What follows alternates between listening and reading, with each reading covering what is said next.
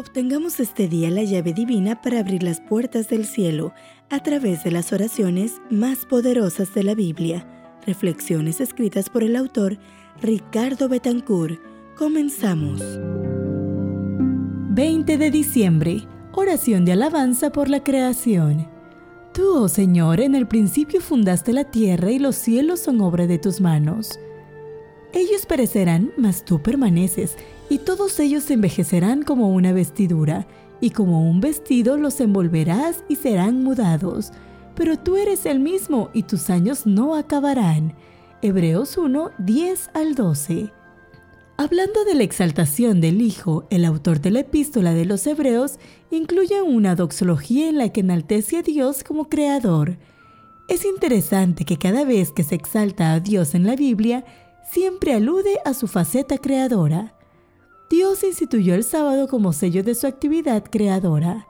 Cuando David escribió acerca de la posición privilegiada del hombre en la tierra, se refirió a la magnificencia de la creación. En un canto antifonal, el salmista exalta su actividad creadora y la amalgama con misericordia. Cuando Job cuestionó a Dios a causa de sus calamidades, el Señor respondió a sus cuestionamientos con preguntas relacionadas con su poder creador y sustentador. Y el mensaje del primer ángel de Apocalipsis llama a los hombres a adorar al Creador. En la carta a los Hebreos, el autor contrasta la caducidad de la creación afectada por el pecado con la eternidad de Dios. También exalta al Hijo por encima de los ángeles, al grado que ordena a estos espíritus que lo adoren. Este capítulo es una exaltación de Jesús, es un himno al Redentor que con su propia sangre ha comprado a la humanidad. Es el descenso de la gloria plena a la humanidad necesitada, quebrantada y doliente, la kenosis del Eterno, quien se vació de la manifestación externa de su grandeza divina, pero no de su divinidad.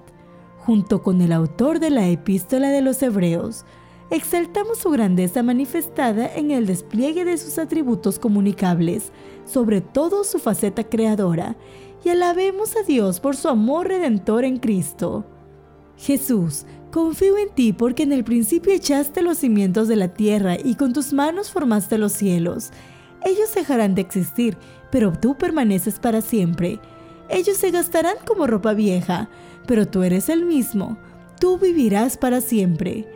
Hoy tu oración debe ser: Jesús, eres mi creador, eres mi Dios, te adoro.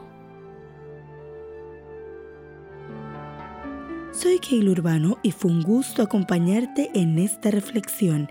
Este audio es una producción de Esperanza Norte de México, traída para ti por Integrity, más que un servicio, un legado de vida. Integrity.